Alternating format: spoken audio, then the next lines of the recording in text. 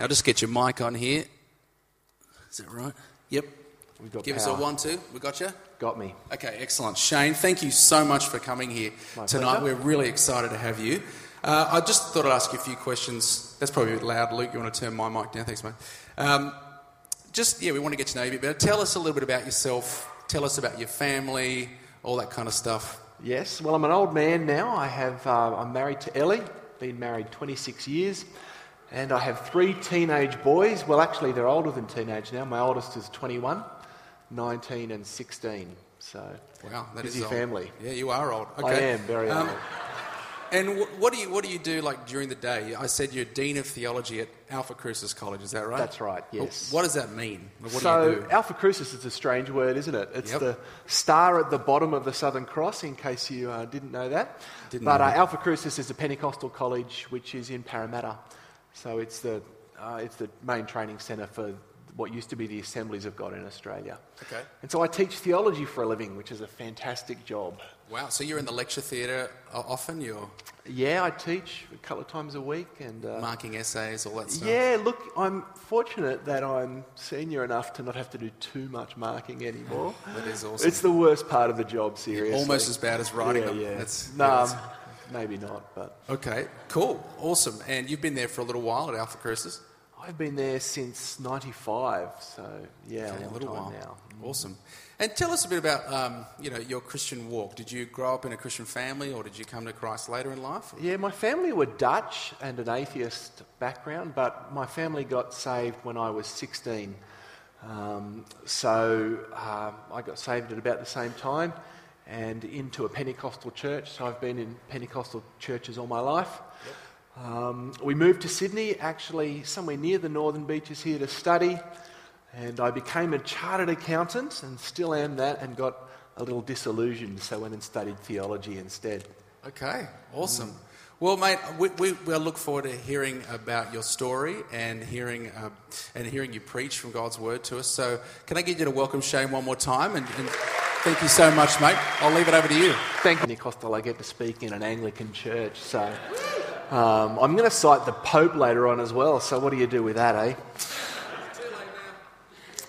Well, my text for today, and you don't need to look it up, it's a simple one. It's the verse right at the end of the love passage in Corinthians 13. And now these 3 remain, faith, hope and love, but the greatest of these is love. I'll come back to it, but I'm going to start by telling you a little bit of my story. In fact, 2 days ago was the 6th year anniversary of my injury. And 6 years seems like a long time, but it doesn't seem very long to me. And there's a photo, I think, on the screen there. Am I looking at what you guys are seeing? So I was down with my family we grew up in Nowra, so we were at a church in Nowra. In fact, the foam pit that you see there was set up by a youth group. There's a lesson in life here for youth leaders. Be careful of the things that you make for young people. And so we were down there. My kids were having a go on it was a mega jump that was set up, really, that they'd ride skateboards or push bikes, and the idea was that you took this jump and you landed in that foam pit there. Of course, the point of the foam pit is that it's meant to keep you safe.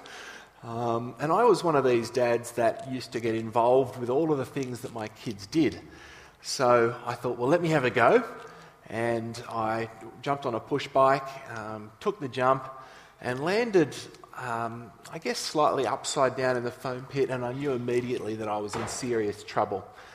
My wife and all my kids were there. In fact, my wife is videoing it. We've got a video of this incident.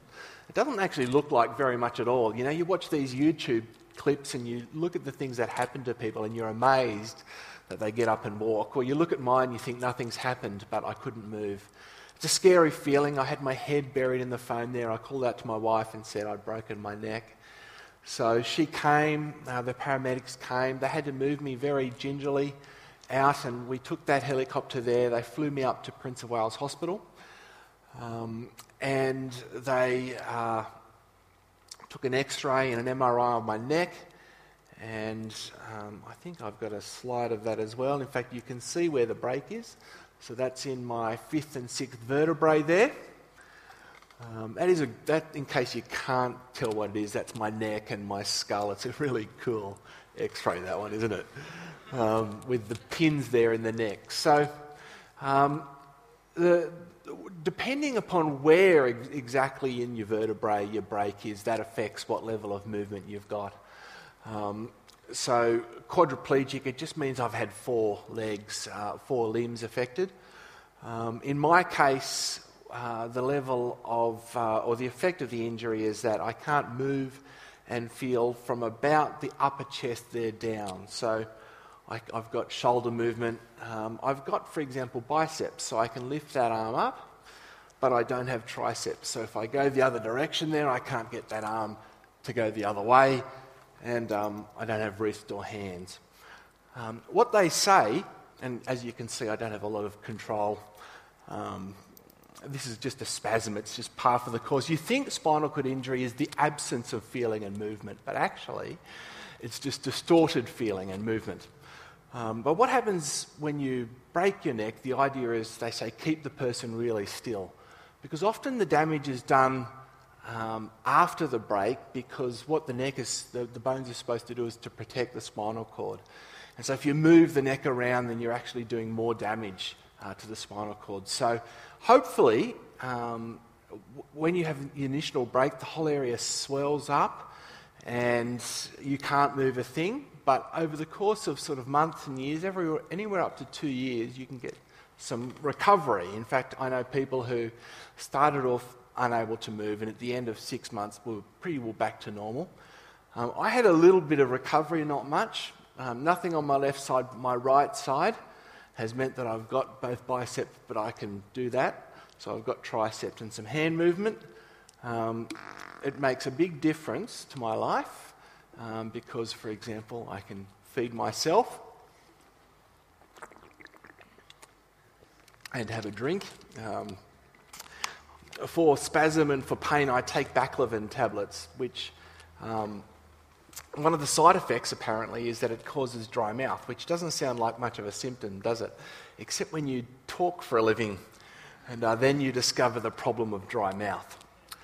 So I spent 7 months in Prince of Wales Hospital in rehabilitation, and as you can imagine, the lack of the privacy, the noise, and above all, the terrible food. Seriously, hospital food's bad when you're there for a week. Try eating hospital food for 7 months.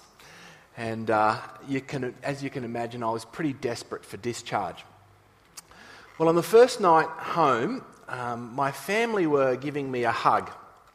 And they were all gathered around my chair, and my second oldest son, Jacob, just happened to be leaning against the joystick on my chair, and all 5 of us went through, hit the table there, which went through the back windscreen, the back screen in our house, and it was really sort of funny, to be honest with you. We laughed about it, but I think it was also symbolic, because it really wasn't, I think, until I got home that I really faced up to the magnitude of my loss. You sort of imagine that when you're leaving hospital, you're going back to some sort of a normal life. But really, at home was when it really hit me. And living with a spinal cord injury and a disability is both better and worse than is generally imagined. You always hear people say, well, if I become a quadriplegic, turn off the machine. But I'm glad that they didn't turn off the machine. Living with a spinal cord injury is both better and worse than you might imagine it to be. And so 6 years down the track, I can say I'm grateful, very grateful to be alive. But it's also the case that living with this stupid body has its challenges. An injury of this type affects every part of life. I've got to put up with nerve pain and bladder and bowel complications. You might have heard, for example, I made a lovely fart noise there. I don't know if it came through the microphone, but I almost have to warn people because it's weird when you're public speaking and you fart in front of an audience. But I don't have any control of that part of my body, and so it just makes weird noises. I've got to deal with carers in my house, a lack of privacy, and probably above all, I've really struggled over the course of time to work out how to be a good husband and a good father. Many of the ways in which you are a husband is to help around the home, to sort of participate in the equality of a marriage. But how do you be a husband mutually giving to your partner when a lot of the ways in which you generally do that is taken away? And also being a dad. I was, a surfer. I was the sort of dad who took their kids onto these stupid jumps, wasn't I? And paid the price. But I couldn't then work out afterwards for a long time, how do I be a good father when I can't do the sort of things that used to define my fatherhood? Now, I'm telling you all of this not to make you feel sorry for me. The truth is that my difficulties are no better or worse than anyone else's. To be human is actually to experience the ups and downs of life. It's to be born, it's to grow, and it's to suffer, and ultimately it's to die. If you're not disabled yet, then just give yourself time, because one day you will be.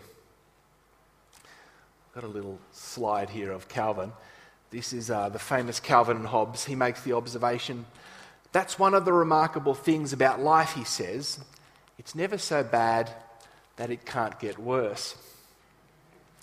Well, the question then that confronted me after my injury was, how can I be happy? How can I live well? How can I flourish, given the losses that I'd had to deal with and given the challenges of living with a permanent disability? And I've done a lot of thinking about this topic. I've written about it. I think it's okay to say I've bought my memoir, if you're interested, which is up the back there. If you're wanting a really deep spiritual memoir, that's not for you. I'm a bit too real in that, and to go through this sort of experience is not as spiritual as you sometimes think it would be for a theology teacher. But I really got to sort of think about life and meditate on the scriptures. And really I want to share with you tonight a particular or set of meditations that I've had really exploring the text that I raised to you before. Again, it's Paul's words at the end of that 13th chapter of Corinthians. And now these three remain, faith, hope and love, but the greatest of these is love. For Paul, faith, hope and love then summarise the transformative experience of the gospel. And in Christian theological tradition, faith, hope and love are very important. They've come to be known as the theological virtues. And they're gifts of grace that transform a person's character. And as I was thinking about this particular verse, I was struck by the realisation that whatever my loss, something remains, which is faith, hope and love. So let me share just something on each of these three virtues.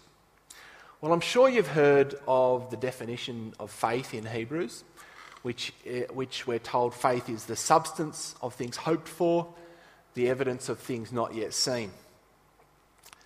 I'm often asked whether my injury has caused me to doubt my faith. And the answer is, well, both yes and no. When you're trapped in bed, staring at a ceiling, unable to move, the line between why me, God, and are you there, God, is very thin indeed. So it's definitely the case that I've experienced moments and often days and sometimes weeks and months of doubt, but at one and the same time, faith has been very important to me. The fact of human suffering is often put forward by atheists as reasons for questioning the existence and character of God. I'm sure you've heard the problem of pain before or thought about it. Why would a good God allow people to suffer? Or in my case, why, God, if you love me, have you allowed me to become or caused me to become a quadriplegic? And it's an issue I've spent a lot of time thinking about. The person I studied my PhD with, Professor Neil Ormerod, visited me every week of a 7-month stay in hospital, as did many other people, my wife every day. And we spend a lot of time thinking about the problem of pain. We talk about it. I've written on it in my memoir, in articles. It's been one of these topics I've thought about and written about so much. And of course, after 6 years of thinking about the topic, I've realised that there's no answer to a certain degree that you can give, or at least no perfect or complete answer. But there's ways in which we can speak about the topic. And I don't want to spend too much time touching on them now, but in brief, I'll just touch on two answers or two ways of talking about it. And the first is the recognition that human suffering is at least partly a result of sin, so that we can say, well, much of suffering is our fault, not God's. It doesn't take much, of course, to look at the world and to know that this is true. And as Christians, we shouldn't be embarrassed to talk about sin. Sometimes I think we are. Now, of course, it's not a great counselling technique. Not even Donald Trump, I think, would tell a smoker dying of lung cancer that they're getting what they deserved. And it is the case that too often Christian talk of sin can be mean-spirited and judgmental. But we need to face up to sin, and we need to talk about sin, because if we don't, evil persists and grace isn't given the opportunity to bring about healing. Sin is a social problem, and often that social problem is particularly targeted against people with disabilities. So it's important to me, as a person with a disability, to face up to the extent to which sin, whether that's in society or sometimes in the church, is having a real impact on the disabled or the suffering or the sick. But it's also the case that while spinal cord injury is sometimes a result of sin, for example, a drunk driver crashes a car and experiences the consequences of that, but more often than not, it's really just bad luck or part of the natural experience of life. In my case, I landed my push bike badly, and there's no one to blame for my broken neck, well, except maybe God. And what do you do with that? Excuse me as I take another drink.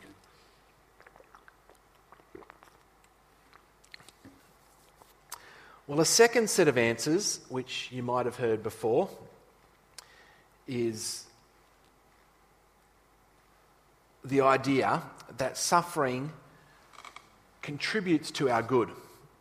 This is Nick Vujicic. I'm sure you've heard of him before. If you haven't, you can see him on the internet. He's a Christian person with a disability. He's got no arms and legs. And he says that God won't allow anything to happen in your life if it's not for your own good. Now, the truth is that I don't completely agree with Nick on that particular statement, although I think if anyone's got the right to say it, he probably does. I'm a Pentecostal, so I don't read enough of Calvin, but I think it's true to at least say, or to at least recognise, that much that is good in human life is a consequence of our response to suffering. I've experienced, in my short time with quadriplegia, staggering generosity from people. Heartfelt compassion, courageous determination, exemplary, in fact, amazing care. It's true that in the course of my time living with this injury, I've been enveloped in love. I've had people praying for me all over the place. And so many people have walked with me through difficult times. But even so, I think there's a difference between saying, God did this for your own good, and the prayer, God, please bring good out of this mess. So, look, enough abstract theology. There's more that we could say to the problem of pain, and some of it gets very, very theoretical and abstract. But I also think that much of it is wrong-headed. In answer to the question, why God, we have to just face up to what it is to be human, to be a creature of the earth, to be born, to grow, to break down and to die, to be limited in power, strength and knowledge, to be fragile and vulnerable, to be constituted by DNA and imperfect genes and bones that flex and break, muscles that tear, blood that spills. We are God's creatures, created in his image, yes, but we're still fragile. I'm a quadriplegic because to be human is to be subject to the vulnerabilities of everyday life. And I think that faith is the key to flourishing in the context of vulnerability. Faith is trusting God, whatever the circumstances, in good times and bad. Faith isn't the opposite of doubt, but incorporates it. Christian faith is trusting in the God who sent Jesus, in the God who knows what it is to suffer, who on the cross shares with us even that feeling of what it is to be abandoned by God. The final words of Jesus on the cross, Eloi, Eloi, lama sabachthani, my God, why have you forsaken me? And I've got to tell you that those words are powerful when you're in a hospital bed and are dealing with something like a spinal cord injury or cancer or any other number of problems that we all face. It's interesting because my brand of Christianity, Pentecostalism, emphasises faith in healing and prosperity. I've got a lovely slide here, which I'm not sure whether you've seen this particular picture before. And of course, I am Pentecostal, and so while I do agree that we should pray for miracles, at the same time, if we get things wrong, we get things wrong if we think that faith should enable us to avoid suffering, sickness, and permanent disability. And I think the problem here is the object of faith. And Pentecostals, and maybe some Anglicans as well, often put the object of faith in the wrong thing. We think that faith, or we make the object of faith our healing, when in fact the object of faith is God, is Jesus. And what we should be trusting in is that God is with us and that God can bring purpose and meaning out of the horror and despair that we sometimes face. All right, that's faith. Faith, then, we're told in the book of Hebrews, is the substance of things hoped for. And hope looks beyond the vagaries of daily life and grounds hopefulness in the promises and the character of God. It's more than wishful thinking because it makes a real difference to life in the here and now. As I said, I'm going to read to you a quote from the Pope. This is Benedict. He says, "Hope draws the future into the present so that it's no longer simply a not yet. The fact that the future exists changes the present. The present is touched by the future reality, and thus things of the future spill over into those of the present." Hope's power, in other words, is that it transforms the present. Hope's a creative power that enables us to look beyond the despair of the moment and see a different future. Hope doesn't eliminate suffering, but it empowers us to persevere through the dark times. In another passage of Scripture, Paul says, and this is the book of Corinthians, "My grace is sufficient for you. My power is made perfect in weakness." And it's a wonderful scripture because it's actually a paradox. It's an embrace of weakness. It's facing up to the reality of our fragility, but it's not a capitulation to pessimism or hopelessness. In facing up to the hardship of life, Paul isn't crushed by it. His weakness opens the door to God's grace, and grace is powerful and potent. So weakness and power go together in Paul through the Spirit. As he says in 2 Corinthians 4, "We are hard pressed on every side but not crushed, perplexed but not in despair, persecuted but not abandoned, struck down but not destroyed.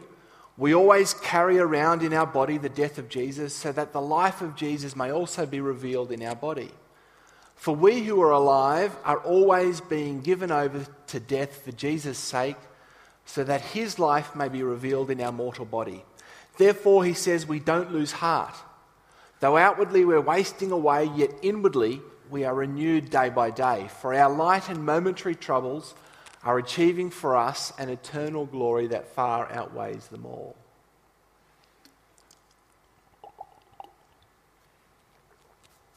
Well, the truth is, I'm not as sanguine as Paul about my so-called light and momentary troubles. But I have experienced the sufficiency of his grace and the power of hope. Even, I think, or especially in the darkest times. 6 years ago, as I said, I can still remember the first week being trapped in ICU.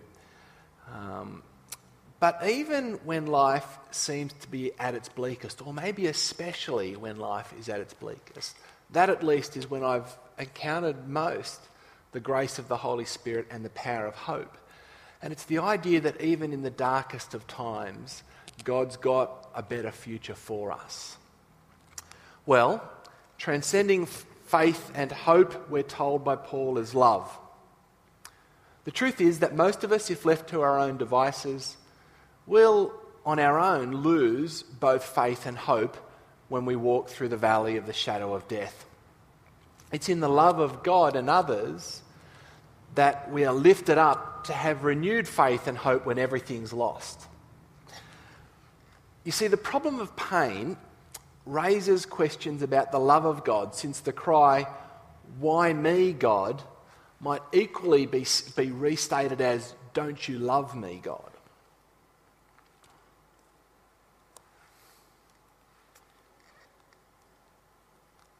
If my spinal cord injury has any meaning, it's found in the constant love of my wife and children, who are on the screen there. In the ways my parents put their life on hold to care for my family, in the deep and meaningful conversations, and also the silly and absurd conversations I've had with close friends, in the wisdom and compassion of doctors, in the attentiveness of nurses and carers. And I return this love when all these people experience the joy of my rehab, and when I respond to them with gratitude and encourage them not to lose hope. I mentioned right at the start here, and I'm almost finished, that one of my real challenges has been the impact of the injury upon my family life, and especially my relationship with my kids. For many years I couldn't work out how to be a dad. And then one day I asked my children to take over my nighttime care. And I have carers in the morning to get me out of bed, take me to the toilet, shower me, and then at night to put me to bed. And what that meant was that at 8 o'clock every night, a carer would turn up and I'd go to bed. And that's a bit of a shock for a 40-year-old to have this sort of regimented 8 o'clock bedtime. So I thought, well, here's a really good idea. Let me ask my kids to do this. And it sounds like a good idea, but actually this is a pretty big thing to ask of teenagers because it involves pretty explicit nudity and, well, complete nudity actually, which is an odd thing for parents and for children and their parents, and also dealing with bodily fluids, wee and things like that. But they were willing, and the consequences were more than just some flexibility of when I went to bed, because all of a sudden, we got to spend some deep and meaningful time together. And sure, I would rather have spent that time surfing, but this was the opportunity that we had together. And I cannot tell you how much this has meant, because I've benefited from their loving care, and I think they've also learned a lot about the virtues of caring. And we've just got to spend another hour of a day together. So all of this to say that it's in the love of my kids also that I then discover the love that God has for me. Paul says here, now these three remain, faith, hope and love, but the greatest of these is love. And I guess the lesson for this, for me and hopefully for you, is that whatever situations you face in life, however bleak life gets, there is something that remains, and that thing that remains might look small at first, but it transforms life and it enables you to flourish, to be happy. And 6 years down the track, my life's not easy, but I can say that I feel like I'm at least beginning to flourish. And I really do owe that to God, to faith, to hope, and to the love of God and my family. So there you go. Thank you, David.